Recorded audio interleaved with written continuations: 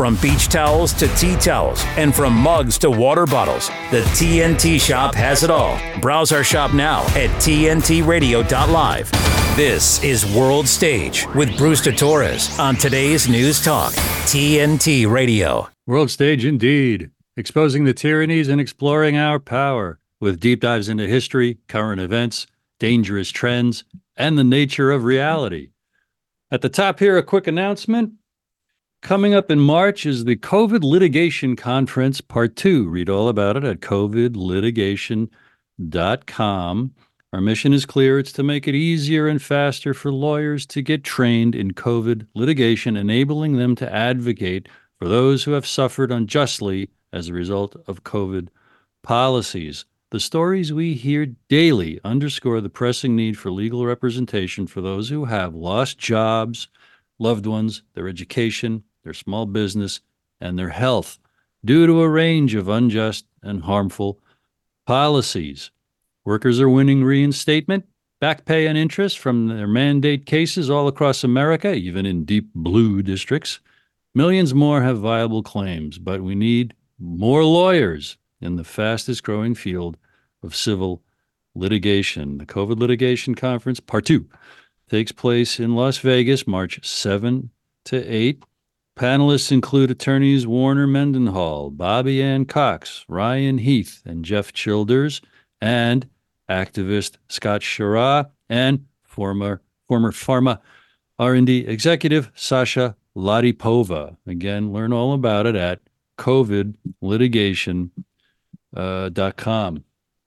With me this hour is Matthew Ehret, founder, maybe co-founder of RisingTideFoundation.net, author of many books and articles and essays, presenter of many presentations, giving comprehensive, broad, and deep dives into many, many varied aspects of history, culture, psychology, arts, literature. One of the most brilliant young minds that I have come across in my lifetime. I tell him, hopefully not to his embarrassment, that he does with history what Mozart does with music, and he has his own show here on the awesome and incredible TNT. Thank you very much for joining me today, Matt. How are you? No, always a pleasure, and always happy to receive your wonderful, overly ego-inflaming compliments and introductions. I'm like, I'm pretty cool. No, but dude, honestly, it's a really big pleasure, and I do the opening show for you. I guess you could think of it that way. Here on TNT as well. So I'm kind of in the TNT mode. I just finished my show, so when I got the call to come on and chat with you, it was a pleasure. Not too much of a shifting of the gears. I think you've got 7 or 8 clones in your closet who all look like you and talk like you and sound like you. Your volume of production and output, maybe it's the couple decades I think I have on you, Matt. It just blows my mind. And the quality of your work, insights, the pictures it helps me see, and the way it connects dots. Hey, I think that's the name of your show, Connecting the Dots. And this is also in praise of RisingTideFoundation.net, just as one place for folks to start to find you and your prolific and impressive output. RisingTideFoundation.net, also your channel on Rumble.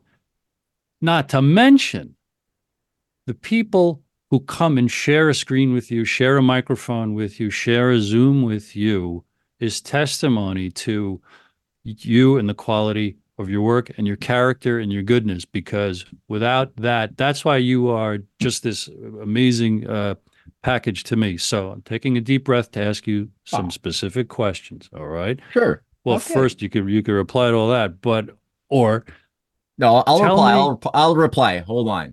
Okay. Then I got a question. Gosh. Okay. Go ahead. Gee willikers. My boss at Trine Day, when he catches some praise like that, he'll say, well, golly wally doodle. Anyway, tell me, how did you get into this love of history and this habit, this momentum of production? There's no other word to describe your output, your love of history. How'd that develop for you, and how did it become this career on so many fronts? Hmm. That's a good autobiographical question. It's tough. I know I hated history in school. I did terrible at it. But that's typical. I mean, they teach history in such a spiritual dead manner. There's no purpose. It was never made clear to any of the students, and it's the same for most people, I think, listening to our chat right now, that they don't give you a sense of like why is this important, learning about the battle of the Plains of Abraham in the 1750s in Quebec. Like how does how do these things matter to my life? So it's completely soul deadening the way that it's commonly taught. And then you get into the world and you start discovering through whatever process. I think both you and I had 9/11 as a big shakeup, a wake up call that we're being lied to, and that there's something really bad has taken over our governments, and that has some very bad agendas and intentions, which require that people believe lies that maybe look pretty and sound nice, but are actually designed to cover a very disturbing agenda. Which when we're shaken up, it's scary, and you want to know why. Why is this happening? Because like I had a few friends who were conspiracy theorists, and they were doing a very bad job um, of trying to persuade me that our society was taken over. And some of them were into like David Icke, shape-shifting lizards, sucking our fear energy, things like that. And I couldn't really go along with that line of reasoning to a certain point. So it kind of turned me off. I threw out the baby with the bathwater. And I kind of like doubled down on being a normie for a couple extra years, and that probably wasted some time. And so one point for me was when I think I'd stumbled on a lecture in around 2004 of Mike Rupert, who was a now deceased investigative reporter who did some really wonderful research and was able to present with facts, and coherent lines of reasoning how international drug flows are organized through this banking system, how this was tied to 9/11, how this tied into the murder of JFK. And I was shocked because here for the first time, my mind was being taken into consideration as somebody was bringing me to these broad, scary, I mean, shocking revelations and conclusions that my earlier friends who were more incompetent at, because they jumped straight to being convinced about something without taking the time to truly discover why it's true. So when they started speaking, it was sloppy, whereas Mike Rupert was rigorous. He wasn't sloppy. He didn't skip steps, and he told me what reference books he read, what research he read. So I was taking notes, and I was like, okay, well, if what you're saying is true, then I could discover it too. And at first I wanted to disprove him. So I was like, I'm going to buy the books that you've just cited. I'm going to find the resources you've just cited in your presentation. And everything I was looking at only corroborated that what he said was true. It became more of a grounded, something I could really own. And then the point of liberation for me was like, well, if I could just discover something this grand that most people can't even see, PhDs and people who are supposed to be really smart people can't see it. If I can see it, and I'm pretty stupid, well, then I can teach it. I can use this power of communication to teach what I know and know more. And that means that there's something that can be done. It became a very empowering, liberating thing. And so it became a bit of an obsession at that point in my life to just try to read source material, understand things as best as I can. And at a certain point, I got in with the LaRouche organization after a couple of years of wrestling, trying to map out evil, and I didn't have a sense of solutions. I made a commitment that I was going to shut up and stop talking, because the best that was happening was when I was successful at communicating what I knew about the grand conspiracies. I would either make somebody totally demoralized. So, I'm like, that's useless. Now I've just made you I have no idea what the solutions are. I've just depressed you. So it would have been better if you were just ignorant. So I was like, or if I'm not successful, people think I'm crazy. So I'm like, I'm just going to shut up. And so I went for about a year of just shutting up and trying to be a normie. It was really hard, not natural. And then I made this one pledge that always in the back of my mind that if I could come to any way of looking at reality in our dark past from the standpoint that there is some solution to be done, I will devote myself to that. And so I was on a smoke break. I encountered the LaRouche organization at a certain point and became provoked by a bunch of people in this. They had a small office in Canada representing this old 90 or 80 something year old American I never even heard of, and I thought I was informed. And they were very positive people, very, very optimistic in their spirit. And I was like, how could you know what you know about the depopulation agenda and all this stuff and still be positive? I know about these things and I'm negative. So I found what LaRouche was saying, that I disagreed with a lot of it, but it was like consistent. I was like, okay, you're 80 something. You've been to federal jail. You've been prosecuted by Robert Mueller in the 80s. You've been like demonized like crazy. Everything I was Googling about him, which was just saying he's an evil cult leader, blah, blah, blah. And I'm like, wait a minute.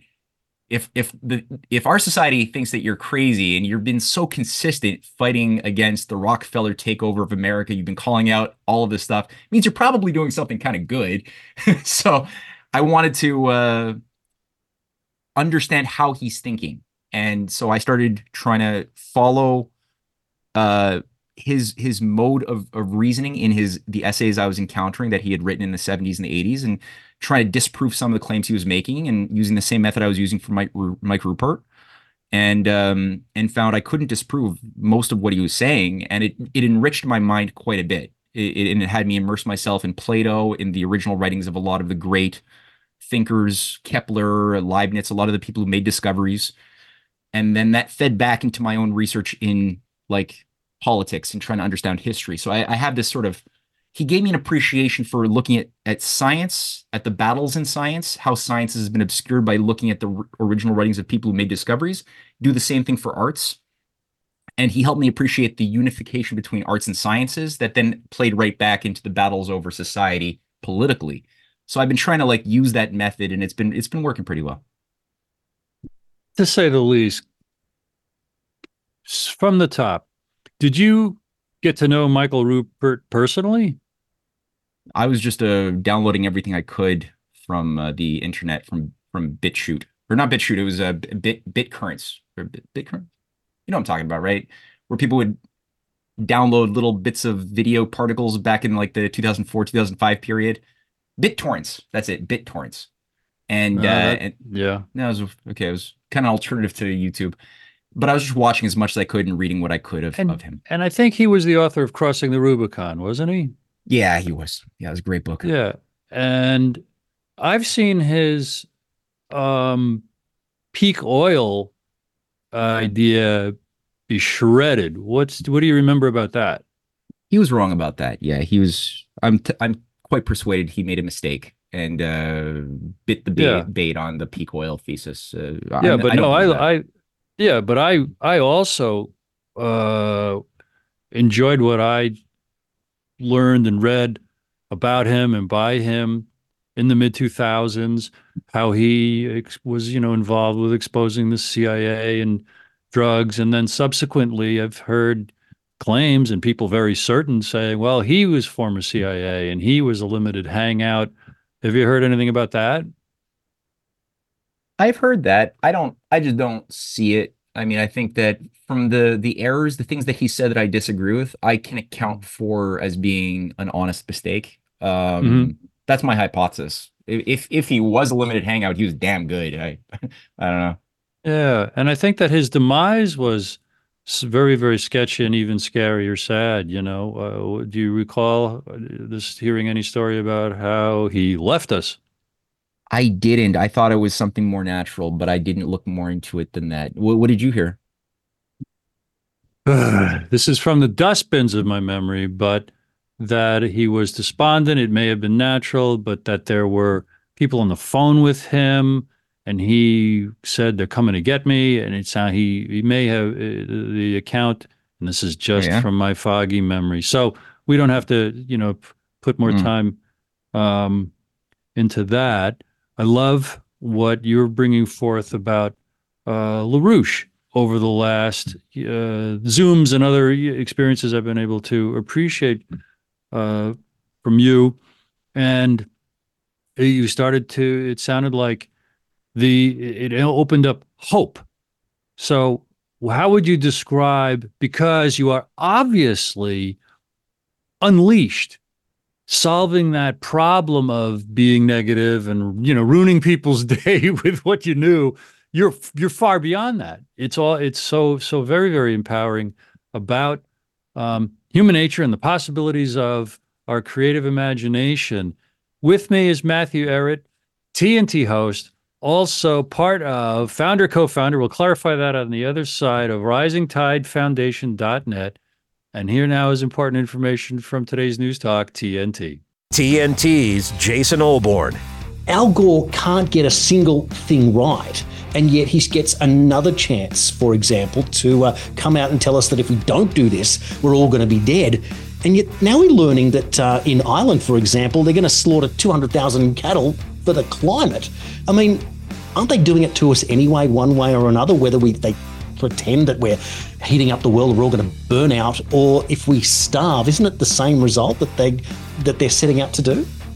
Well, this has got nothing to do with climate. It's got nothing to do with the environment. This is a new scam, and it's a case of follow the money. Al Gore has become a multi-billionaire from frightening people witless about a mythical climate change. And if you only looked into the past, you'd see that the variation that we're currently enjoying today is far less than previous variations. Weekends with Jason Olbourne on today's News Talk, TNT. A better business tip from TNT Radio. News Talk Radio listeners are some of the most active and involved listeners of any format. TNT Radio listeners rely on TNT Radio often as their primary source of information. They trust TNT Radio and are highly engaged with the content. If you'd like more information about advertising on TNT Radio, simply fill out your details on our contact page and we'll be in touch. To find out more, go to tntradio.live. Today's News Talk Radio. Come on, let the man talk. We never censor our hosts. Good. Now, talk. Uncensored news. Today's News Talk Radio, TNT. For a complete list of shows and our schedule offered on TNT Radio, simply visit our website at tntradio.live. We serve up the latest live news and current affairs presented by a host of credible and expert commentators who can separate fact from fiction, truth from propaganda, keeping you in the loop at today's News Talk, TNT. Matthew Ehret, okay.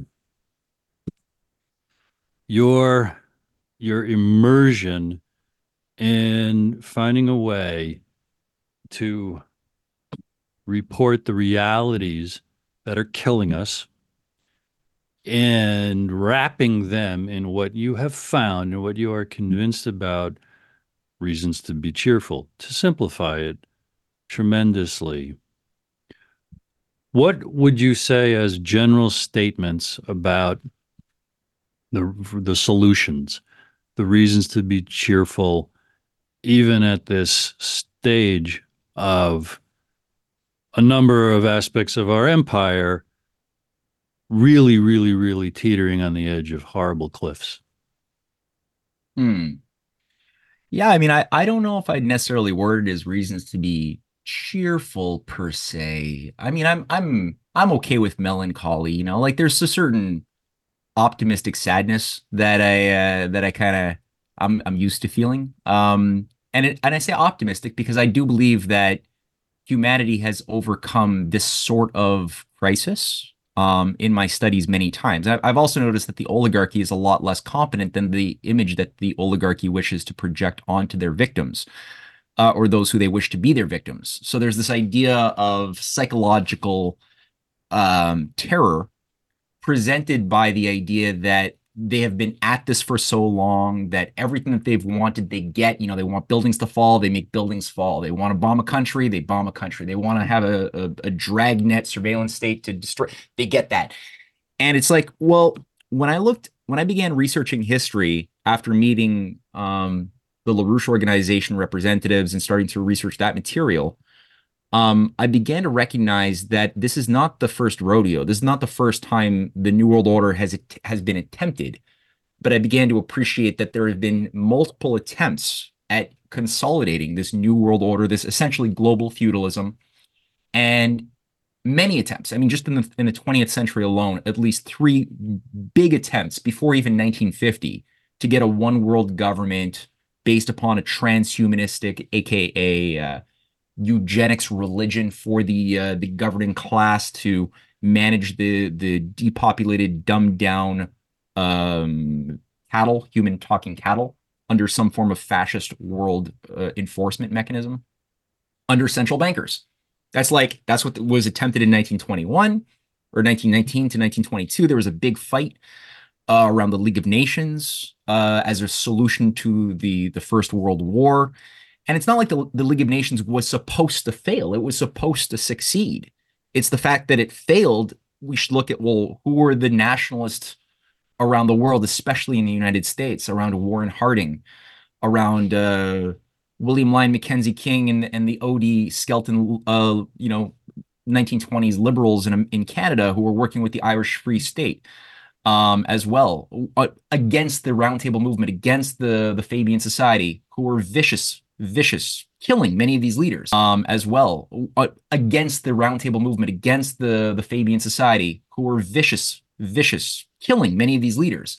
But despite the fact that many of these leaders did die, I mean, Warren Harding died, and Walter Rathenau, the foreign minister of Germany, got killed, and many people died. But despite their getting killed, the New World Order agenda was derailed. They didn't get what they wanted. It was supposed to be the end of history back in 1923, right? Then they tried it again in 1932, 33, and again.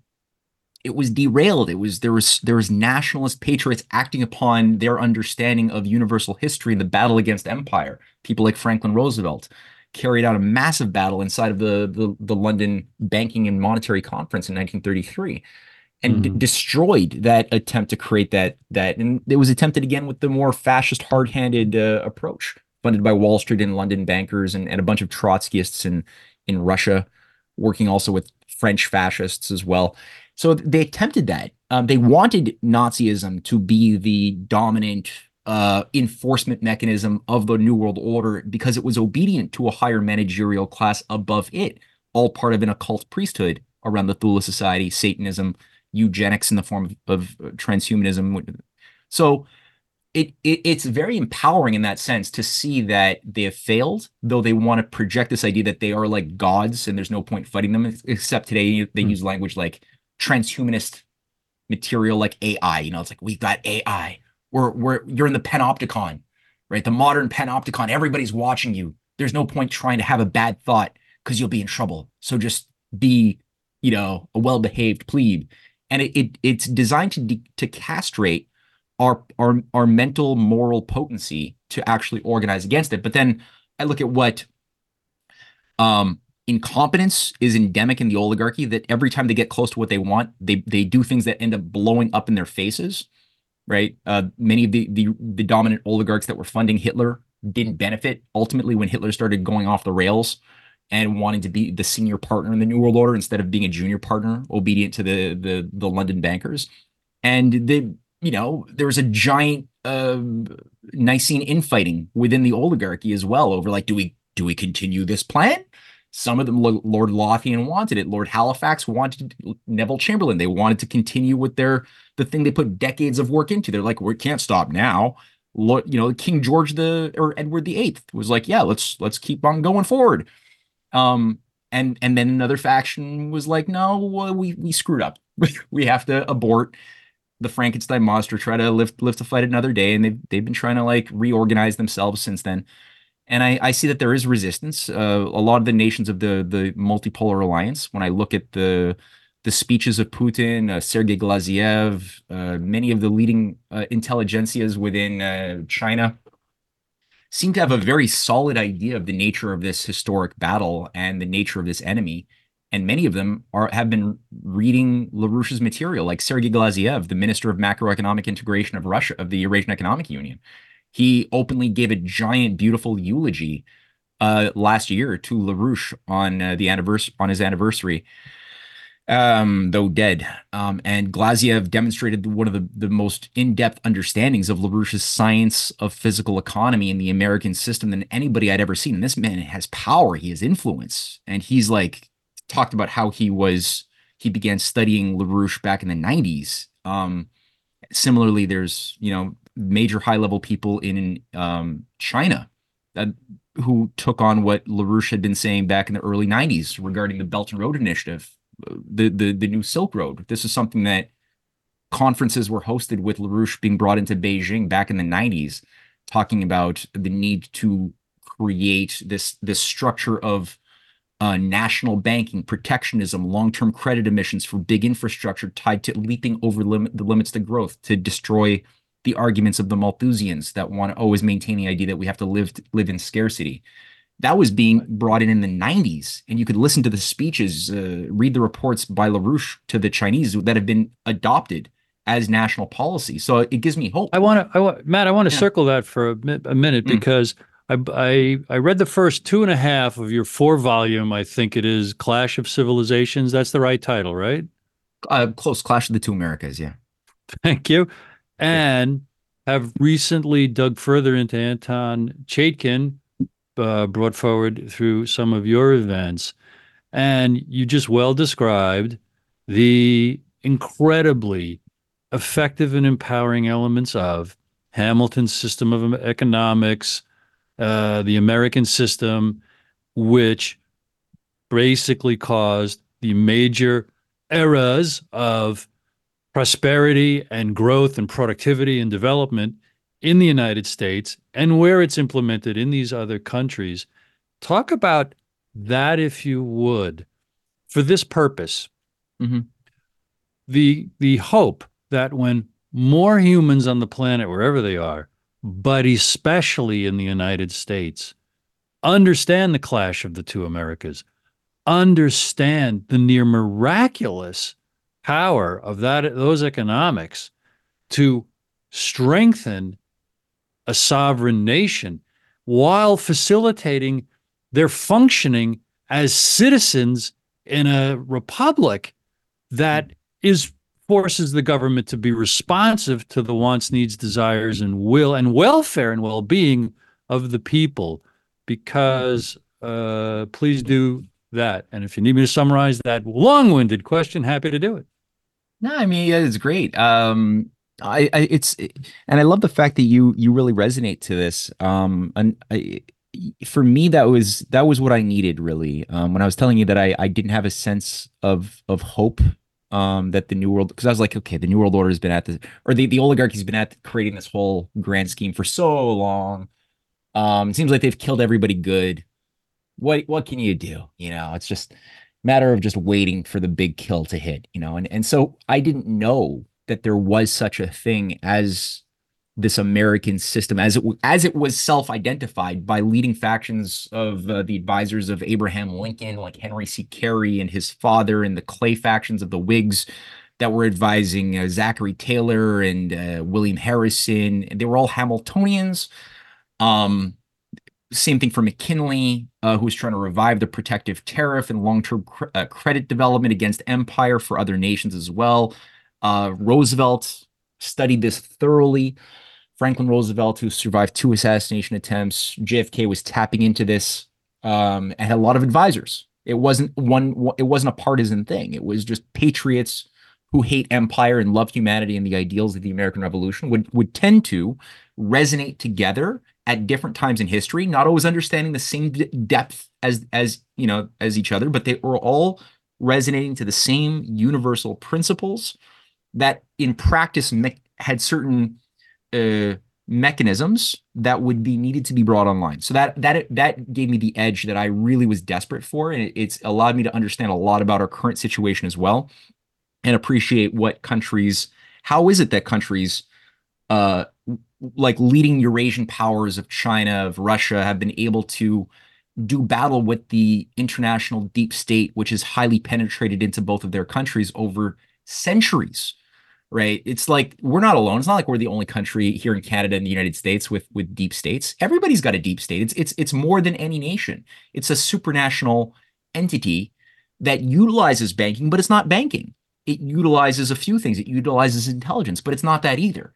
It is really like a religious cult, which has been maintaining continuity since the ancient days of Babylon as a mystery cult, with a high priesthood that has certain techniques of initiation and grooming humanity out of its initiates. The qualities that make us fundamentally human are groomed out based on a certain set of practices, belief structures that justify these nasty, perverse practices that then perpetuate it's like a parasite. It's that can only destroy itself ultimately after killing its host. So, this American system is more than America. It's called that because it was given its greatest definition after the American Revolution, but it's based on a system of using national power to solve problems in defense of people and against oligarchy. That's essentially the clearest way to say what is it? That's what it is. It's the utilization of national power to solve problems in defense of people and against oligarchy. That's what the American system was.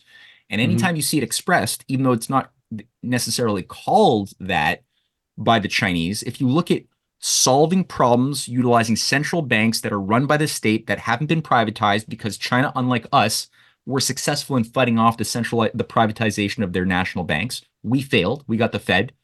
The Europeans got the European Central Bank. The Chinese actually were able to keep it together. The Russians are trying to catch up right now. They had a private central bank in the 90s. They're trying to get control of that thing and have it serve the people. China's been able to emit trillions of dollars of credit for industrial development, building hospitals, schools, pulling people out of poverty. And so it's like the proof is in the pudding in terms of what they've been able to accomplish and creating massive abundance. Getting out of the Paris Accords, like people are like, oh, well, why is China out? Why did they escape or break out of the Paris Accords? Is it because the oligarchy let them? It's like, no, because they fought against the oligarchy, which has been trying to keep them in. The same reason why they didn't do the mRNA jabs. They resisted it. It's not like the oligarchy let them get away with not doing mRNA jabs. It's they fought like hell against the deep state fifth columnists tied to the World Economic Forum, embedded like Jack Ma inside of China, that were pushing for evil social credit to reward people for depopulation actions. They fought against that. They jailed Jack Ma. They fought against Pfizer. They kept no mRNA. Russia as well said like no to the GMOs in food, right? Like Putin just said, like, no, we're stopping all GMOs years ago. They just did what America is allowed to do if we actually act like a sovereign nation or any country in Europe. So, there's a power of that sovereign nation state. And in my books, I try to really get across that anything good in America, from the 8 American presidents that died in office, and you can add assassinated Hamilton to that mix, or Bobby Kennedy, who would have been president, or Vice President Hobart under McKinley, who also died a mysterious death. There's many others, but they were all invoking this same principle of constitutional banking and a foreign policy outlook based on win-win cooperation, looking for points of harmony, building up, helping nations help themselves by going to poor countries that have been victimized and helping them stand on their own 2 feet by assisting with the provision of giving industrial aid, building infrastructure so that these countries could become truly economically sovereign. So that's all that's what I try to do in my book series and other things. Yeah. Well, it's so vital, because part of that also is that those policies allowing a country to produce its way into wealth and strength so that it can defend and maintain its independence with manufacturing. And right there is the indictment of what's wrong with the globalization of the last 30, 40 years here in America is, well, a vast percentage of we don't produce what we need to consume much anymore. To be continued on the other side of this very important information from today's News Talk, TNT. De-weaponizing weather with reality and perspective. The United States has really been sold a bill of goods, and I've talked about this several times. I've talked about the people that are running this country are literally bullying the United States. And it's hard to believe that the American people actually let them get away with it, except that if you watch, let's say, Jesse Waters' Prime Time sometimes, and you see the man on the street interviews, you realize these people, and they're all voting, know nothing about what's going on, or maybe even less than nothing if that's possible. Now, it's fascinating. We talked about the coal plant issue a couple of days ago. How have carbon emissions changed since 2000? China is up 208%. India is up 158%. Other countries are up 53%. The US is down 10%. Europe is down 16%. Now, here is the question. How is the United States letting these other countries get away with it? And it's kind of simple to understand that the complacency and comfort of the capitalist system and freedom that has developed in the United States is building the road it's riding to its own death. Why? Because they're allowing our leaders to simply do whatever they want to do while other countries get away with it. And you want to know something? I don't have anything against China and India for trying to improve their way of life. But why is it the United States and Europe are committing suicide? This is TNT climate and weather watchdog meteorologist Joe Bastardi asking you to enjoy the weather. It's the only weather you got. People might tell you that Lyme doesn't kill people, but we are losing people. People disappear from their lives. One of the scariest things that I had to deal with was memory loss. Not just like I don't remember what I did last week, but like I forgot all the words to my own songs. I remember going to my primary care physician and he was like, "You are 100% healthy, there's nothing wrong with you." And my response was, "That's impossible, I'm dying." I wasn't working, so I had all of these hospital bills. We had to move out of our home and move into my parents' basement. I just wish I could have truly been present in those big moments, you know, when she took her first steps or, you know, her first day of preschool. Lyme is such a thief and it goes undetected because no one is looking for it. For more information and prevention tips, go to projectlyme.org.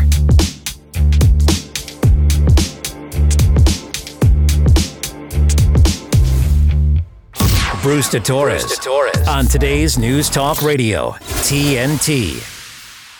With me is Matthew Ehret, historian, teacher extraordinaire. One of the main platforms to dive into his work is risingtidefoundation.net.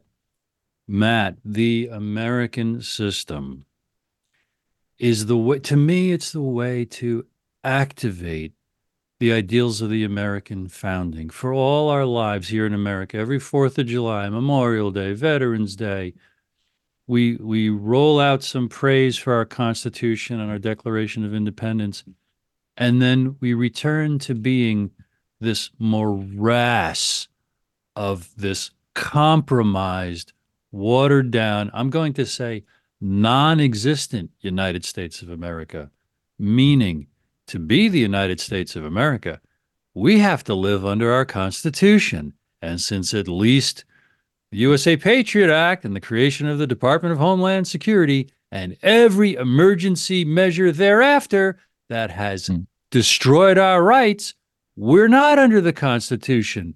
We are literally not the United States of America or Americans. So someone reads the Declaration of Independence, the Constitution, the Bill of Rights, the Federalist Papers. Let's throw in Alexander Hamilton's reports to Washington those first few years as his Secretary of Treasury. Now what? Bruce says the American system of economics. Reflect on what I just said, how big a deal that is briefly, because I do want to ask you a few other questions. Yeah, it's so big. It's so briefly is hard, but you know, it's like the Hitler Enabling Act, right? Like you couldn't have democracy in Germany after the Enabling Acts because, you know, the Reichstag has been burned down and we were told it's commie terrorists. And so, of course, we have to give up our liberties to reinstate some security. And Hitler promises to give up these extra judicial powers quickly as soon as the problem is squashed. Of course, that was never the intention. And we know in hindsight that that the German parliament building was burned down by the SS. And the intention was to always turn the Führer into the Führer and to just murder his political opponents, as we saw with the Night of the Long Knives and Kurt von Schleicher and everything, and put people into prison with no habeas corpus or any protections of the German Constitution, the Weimar Constitution. So, I mean, since 9/11, that was sort of our Reichstag fire, and the enabling acts were the Patriot Act, and the Patriot Act was written by Joe Biden, in fact, and John Ashcroft admitted in 2003 that he used as the template for the Patriot Act Joe Biden's omnibus counterterror bill from 1995, which was done in response to the first World Trade Center bombing, which was, again, in my evidence, in everything I've looked at, another FBI managed CIA FBI inside job. That's been proven quite clearly in my mind, and I think proven objectively to justify exactly what Biden did with Bruce Reed, the Rhodes Scholar who co-wrote the omnibus bill, which at the time was shut down in 95, but it was just brought back when we had a bigger shock. And like you said, we've been living under emergency decree ever since, with this damn thing renewed and expanded every single year. And now they're expanding it more to domestic terrorism, whatever that means. And if you look at it, it's like none of these terrorism, if you look at it critically, never occurred naturally. It's not a naturally occurring sociological phenomenon the way we've been told, just like drug gangs, narco drug gangs are not a natural sociological phenomenon. If you remove the Wall Street, London, MI6, CIA support for Sinaloa, M16, M13, all of the drug cartels of Colombia, the FARC, if you just remove the top-down Wall Street, London, intelligence financial apparatus, making it all possible, providing the logistics, you would see the drug problem disappear in a second. You would see terrorism disappear if we just stopped Al-Qaeda and ISIS from receiving support from the CIA and MI6. Just cut off their support, their financial support, logistic and others. Just stop it. Just stop it and it will go away. It's not natural. And it's the same thing. Stop the FBI from having their assets walking around in American streets with their face masks on, acting like they're American Nazis. Just stop doing that, and you'll find American domestic terrorism will disappear as quickly as Albert Pike created the KKK as the first domestic terrorist cell back in the 1860s, run by intelligence agencies, again, to justify something very, very, very bad. So, it's doable. It reminds me some observations of just human nature. That's all we have to work with. The good news is most people are very kind and very passive and very well-meaning, and applying the bell curve breakdown onto humanity, I often describe, most people just want to do what everybody else does. So when those at the top, the really, the better people on the fringes, there are exceptionally good people. And when they get into power, like John F. Kennedy, or positions of influence like Martin Luther King Jr., generally speaking, humanity will also be nicer. But the fringe of humanity on the other side that are really horrible, probably because they're scared, so they're competitive and they're vicious and they're selfish. When they get into influence of positions of power and are rude and selfish, grabbing, taking, let alone outright criminal, the vast majority of humanity will just go along. Exhibit A is what the Germans did under the Nazi regime. Too many of them just went along. And Exhibit B is how we went along since 9/11, and how we went along because authority said, wear a mask, socially distance, shut your business, suicidally shut your business, suicidally slit your own throats because we as doctors say, you need to do this. Things that were never done for health ever before. And just take this thing called a vaccine. No other vaccine's ever been created, let alone approved, in less than 7 or 8 or 9 or 10 or 12 or 13 years. This one's been rushed out in about a year. It's safe and effective? Yes. Who says so? Authority. I'll take it, and we rolled up our sleeves. So the bad part of human nature is we'll just do what everybody else does. I forget the original impetus for making that analogy and describing all that, Matt, but I got a you thought. can comment on that, and then I've Yeah. got a question. I'll comment on that. Yeah, I mean it's well, see, but that's the whole thing that Ben Franklin was warning about when and it's clear that the founding fathers of the United States, the majority of them at least, and especially Ben Franklin, recognized that they didn't create a democracy. That's not the point. Democracy was well understood, much better then than it is today, that it's really just the flip side of tyranny. It just becomes if it's just like it becomes the will of the mob very easily. Who are, the mob is something which occurs when people are not sovereign citizens. If you want to stop the mob phenomenon of just like how, individuals will individually act like reasonable people as individuals, but you put them in all of a sudden a group and they'll riot and you're like, whoa, that was out of character. Well, it's because, these people who are prone to riot and get swept up by some sort of a popular frenzy like lemmings, they didn't become sovereign people. They didn't learn who they actually are. Like Plato said, before you enter my academy, you have to study geometry, and then you can study metaphysics, dialectic, then you can discuss politics, justice, things like that, and then you can go out into the world and become an influencer and somebody who's advising generals. But you have to build yourself up to become a sovereign citizen to do that, meaning know thyself, always know thyself. And so when Ben Franklin said, when he was asked, what did you create for us? And he gives that famous story or the famous response of a republic, if you can keep it. A republic is not a democracy. It's a democratic republic. So we do have elected representatives, but the only way that it works is if the people are integrating themselves as beings that are both free and duty bound at the same time, right? So we're not duty bound because somebody is telling us to, or because we're like whipping ourselves out of guilt or shame to do the good because we want to reward or avoid punishment, which is the behaviorists' idea of no soul actions, right? That get you the effects of good actions, but none of the substance. But it's like to be free and duty bound means you have to have like a sense that you are more free when you are so you have to discover the laws of nature, discover natural law, which is embedded in the Constitution. It's embedded in the Declaration. It's embedded in throughout Ben Franklin's writings. Meaning you want to have a good culture that can enhance that, but then you want to take joy out of the discoveries that you make in that realm of the spirit and the mind, and then sharing those. You get joy out of watching a child learn something new that you help that kid learn. That's a joy to see your kid walk for the first time, So that type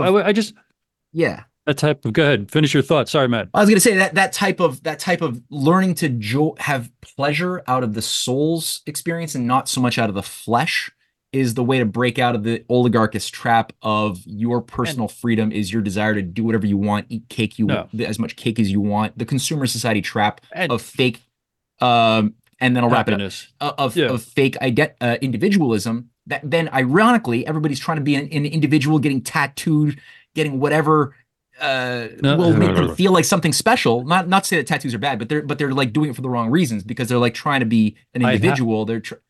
Right. And then they become more like a mob. They become more mob-like, ironically, and they lose their individualism. There's so much safety in the mob because of that tendency to like, I must be safe because I'm blending in with everybody, so I can't be singled out as a target. But I want to revert to this. I want to inflame more Americans every day. This is my personal thing for years now, to want to be Americans. And it's by knowing our real history that folks can find through your work, Matt, risingtidefoundation.net, your book series, Clash of the Two Americas, and many people around you to this extent. It should be easy for Americans. I know this from when I was a child, how I felt about the British when I comprehended the American Revolution and why we had our revolution and how glorious these rights were and this, that, and the other thing.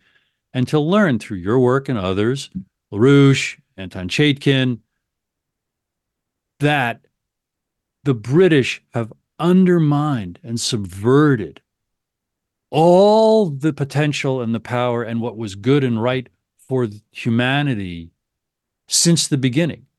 And that battle is still going on today. And it made inroads in America because of traders here who took the money and ran, or were so cynical about human nature, like, hey, if I have more toys, I win. And screw these people who are poor or uneducated, or they don't look like me and their skin color is different. So I want to inflame more Americans to know it's our old masters, the British, at the core of, or at least they well represent, if not they're the major influence of, all that is empirical, all that was the empire we rebelled against, all that was a colonizer. And to really understand the word colonizer, if you're colonized, you are captured and exploited and then discarded when done by someone who wants to steal your resources or manage you for their maximum profitability at your maximum level of enslavement. Now we've got about 2 minutes left. In 60 seconds, Matt, what is your bottom line about the UFO supposed situation on planet Earth? I'm actually going to release episode 2 that my wife and I and Jason Dahl, our filmmaker friend, have just composed. It took us 3 months to make it. Episode 1's been out since November. Episode 2 is H.G. Wells's War of the Worlds. And it's going to be released on Monday or Tuesday, finally. People can find it where? On Rumble, on your Rumble station? They can go to, go to CanadianPatriot.org, and that'll direct you to the different platforms where we will release it. Or subscribe to matthewehret.substack.com, and I'll make sure that, that goes out as a press release with access to it. In short, no. Everything that I've seen, every argument for an extraterrestrial explanation for the UFO phenomenon, based on what I know about the occult roots of secret societies, the whole historic agenda by the oligarchy to keep us in the shadows in the cave, controlled by a priesthood utilizing different forms of pagan deities, controlled by the illusionists to be the thing that we worship and pay fealty to. I can account for everything that I've seen so far from a human explanation that doesn't require any recourse to interdimensional aliens from this dimension, from another galaxy. So far my reason has been able to account for every single argument I've encountered. So yeah, and that's going to be developed in more detail in the documentary. I am so intrigued because when I was in 7th grade, my brother and I saw a UFO as big as a car floating at the end of our driveway above our street. And then my brother yelled, "Hey, Dad." And then the thing went to the horizon, and then it floated this way and it floated this way. It could be man-made. Okay, so it could be man-made. It was silent. It had twirling lights. It was classic. And since then, I've been reading as much as I can and watching lectures and stuff.